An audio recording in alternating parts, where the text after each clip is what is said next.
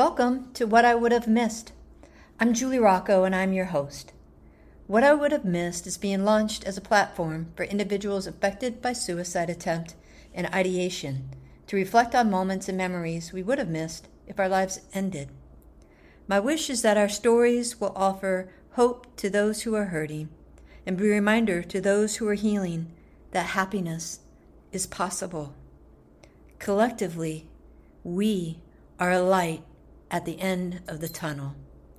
May this be a lighthouse for you.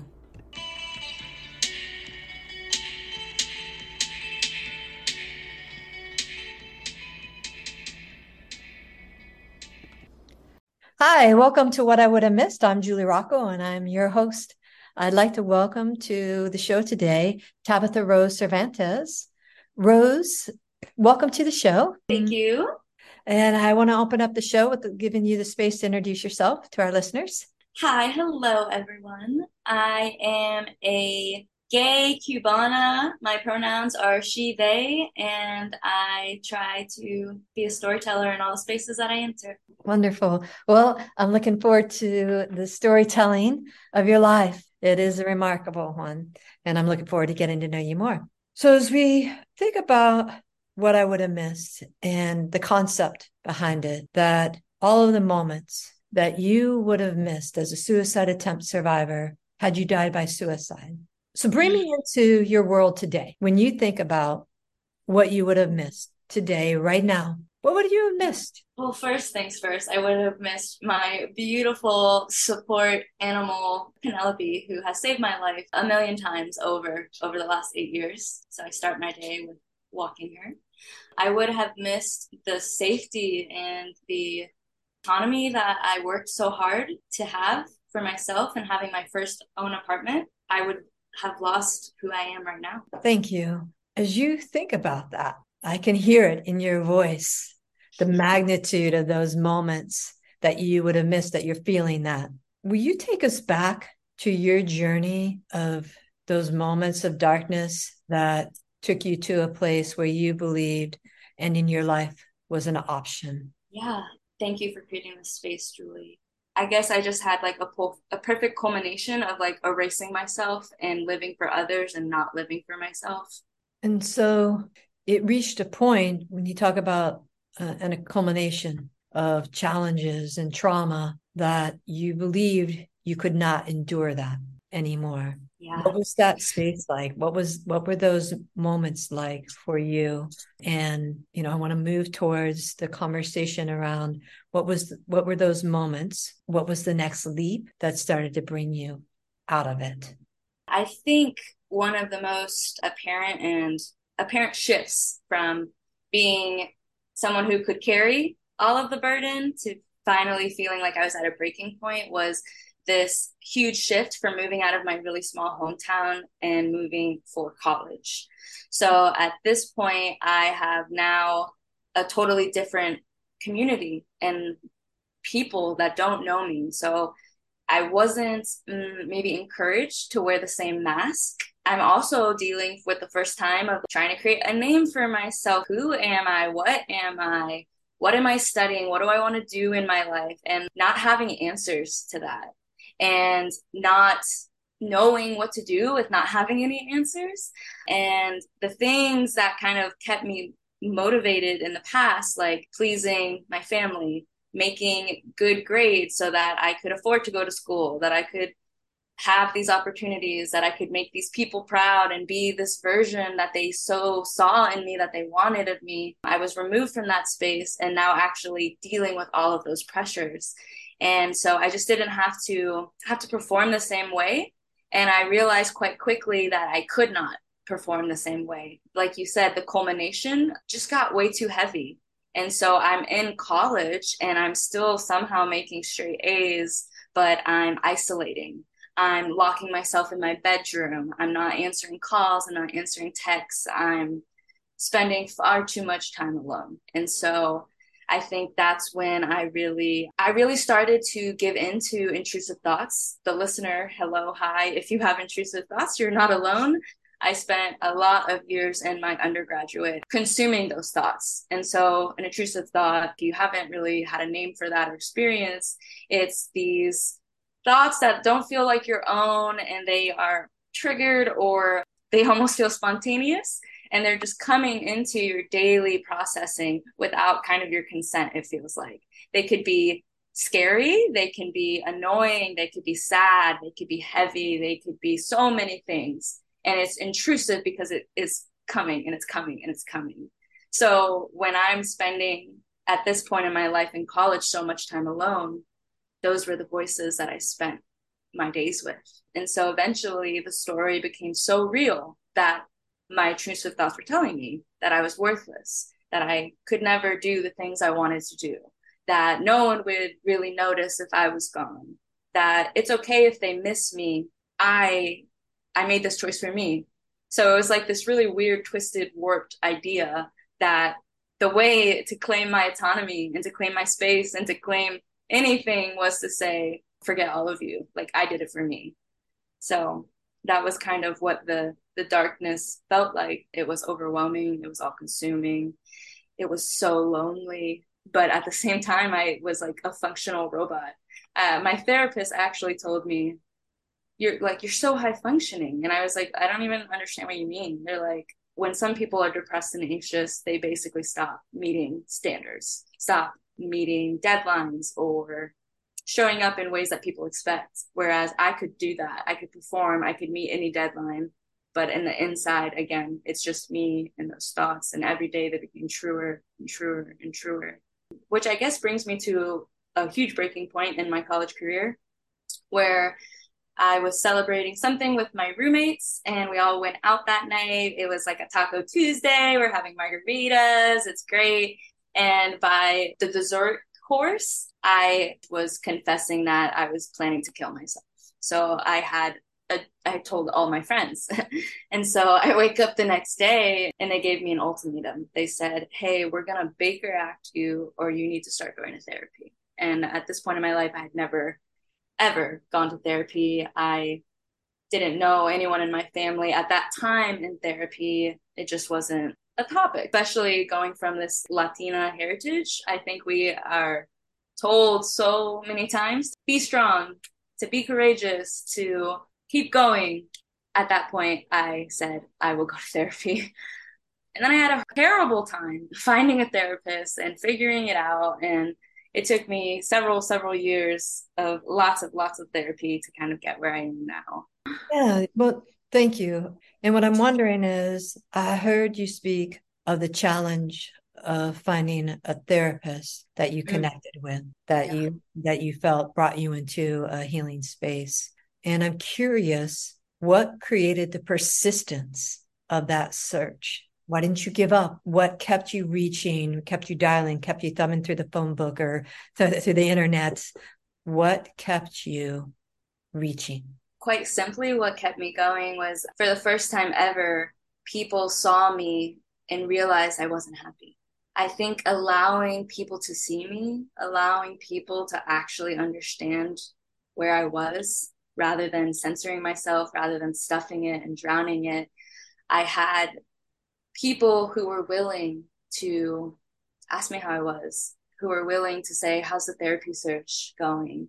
Where before, even though I was really resistant to it at the time, I felt so burdensome. I didn't want people to see that side of me. I didn't want people to know how much darkness I was living inside me. It was those people that kept me going. So it's like you have to give people a chance, which I think sometimes we erase when we're struggling. And I remember after confessing to my friends my plans, a month later or so, I think it was spring break, and I had to go home. And that was when I say come out, but that's when I tell my mom, hey, like I had these plans and this is what's happening. I needed you to know. And it was probably one of the hardest conversations I've ever had. But to see the response that my mom had, I don't know how it felt. There was shame, there was sadness, there was so many feelings that then I didn't know how to hold. But what it was enough of a connection to know that maybe I should stay around, to realize that that was an option was big. Wow. And so as you move into your life now and you're continuing on your healing journey, what is it that you think about now that you would have missed had you brought that night of your expression to your friends, that you were wanting to take your life, that you had thoughts of that, that you had those continued intrusive thoughts? You found a way through that. What are you I holding on today that you would have missed? What is that hope, healing, and happiness? Um, it's overwhelming, honestly, to think Yeah. about the what I hold now and how it's before I was holding shards of glass, and now I feel like I'm holding seeds that are literally blossoming in my hands, and there's all these beautiful flowers, and I'm like, oh, here's a flower, and I get to hand it to someone else, and I'm like, oh my God, like this was the thing that I was missing. So I think first and foremost, the thing that I hold on to now for hope is community.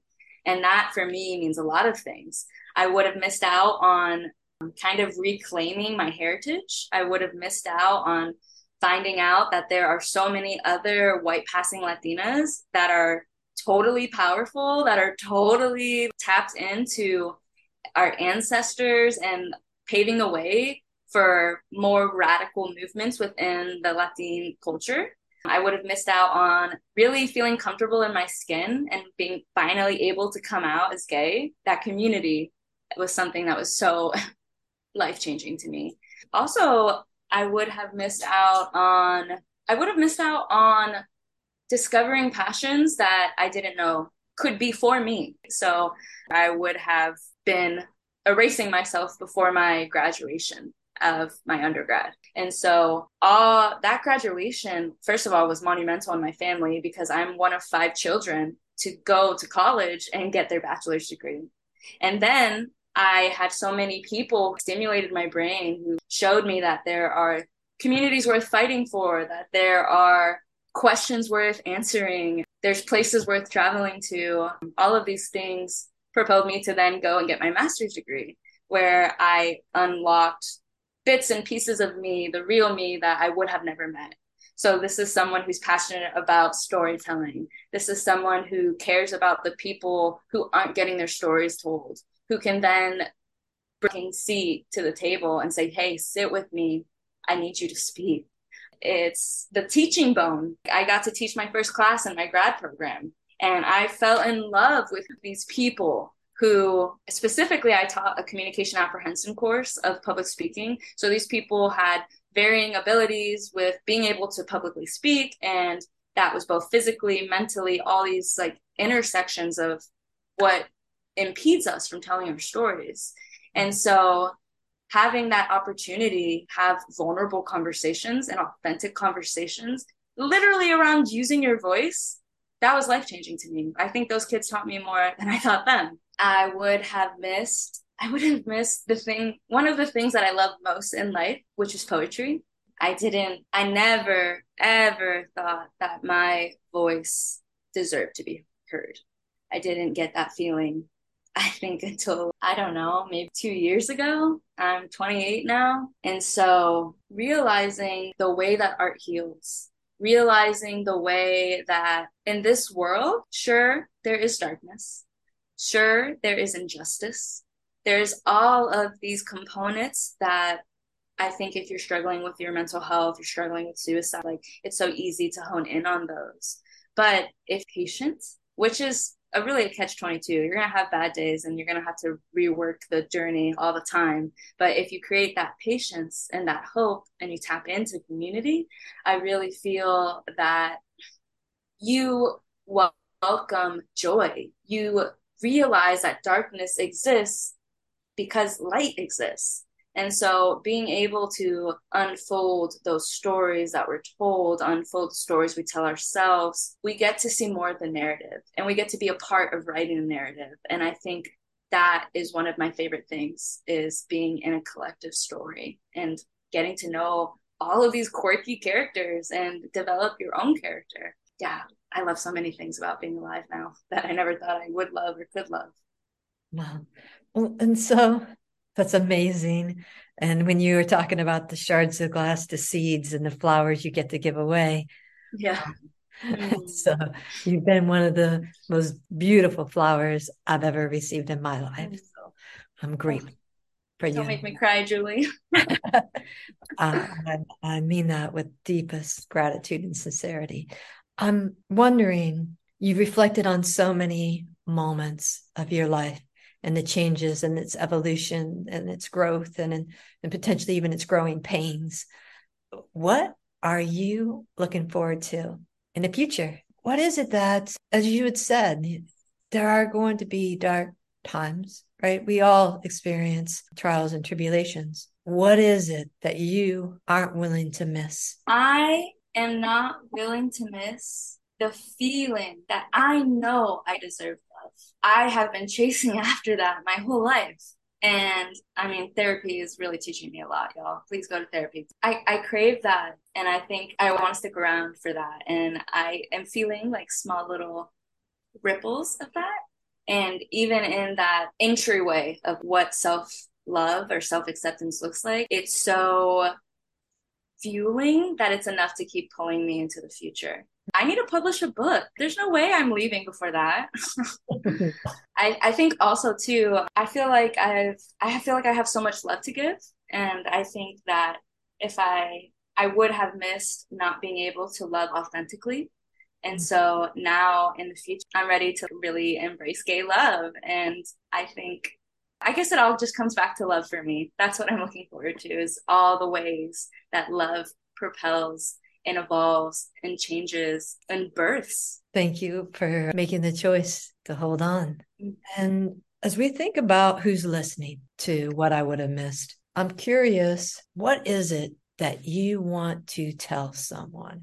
My philosophy that I would like to share with someone who is a lot like me. So that's an overthinker. And that's someone who can logically find all of the darkest points in history, in my day to day life, in whatever scenario it is. I think it's easy for us to feel like there really isn't any hope. It's easy to be lost in that space. Like, none of this matters. What's the meaning? Those are the questions that came up for me over and over again. So I would challenge you to lean in to your power to pick something that matters. We get to decide more things than we are told we get to decide. So whether that's the favorite bands that you love, whether you have a topic that you care about on your best days, whether it's climate change or trans rights or anything, insert in the blank. Lean into making meaning. Lean into that one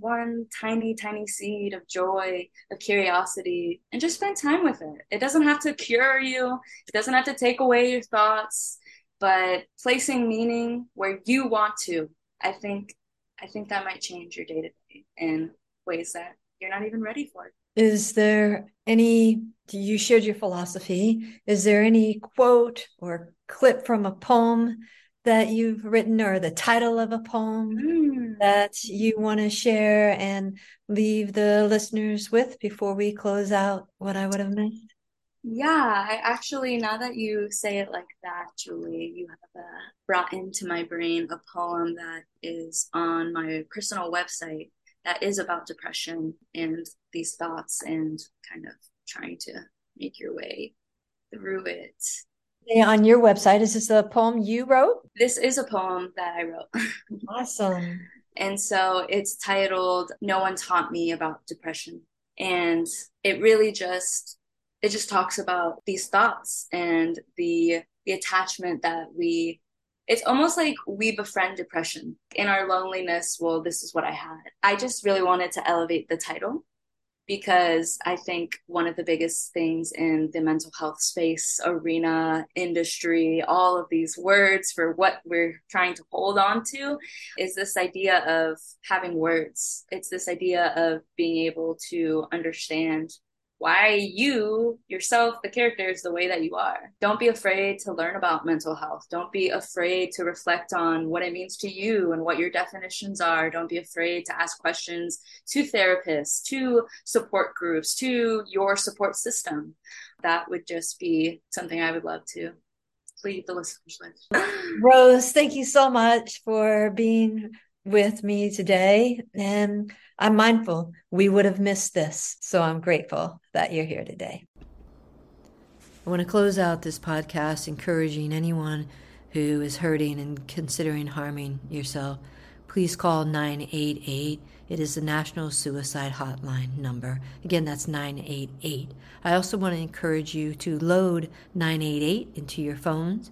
The research suggests that this one simple act of loading the telephone number in your phone now can save a life. If you are interested in being a podcast guest, please reach out via the website at whatIwouldhavemissed.com, or you can email me directly at whatIwouldhavemissed111@gmail.com. You may also use these forms of communication if you would like to sponsor this podcast. I'm going to close out this podcast with my son Nick's music. The music that I have accompanying this podcast was created by him. I would have missed the creativity of his music, and I'm grateful and happy to share it with you now.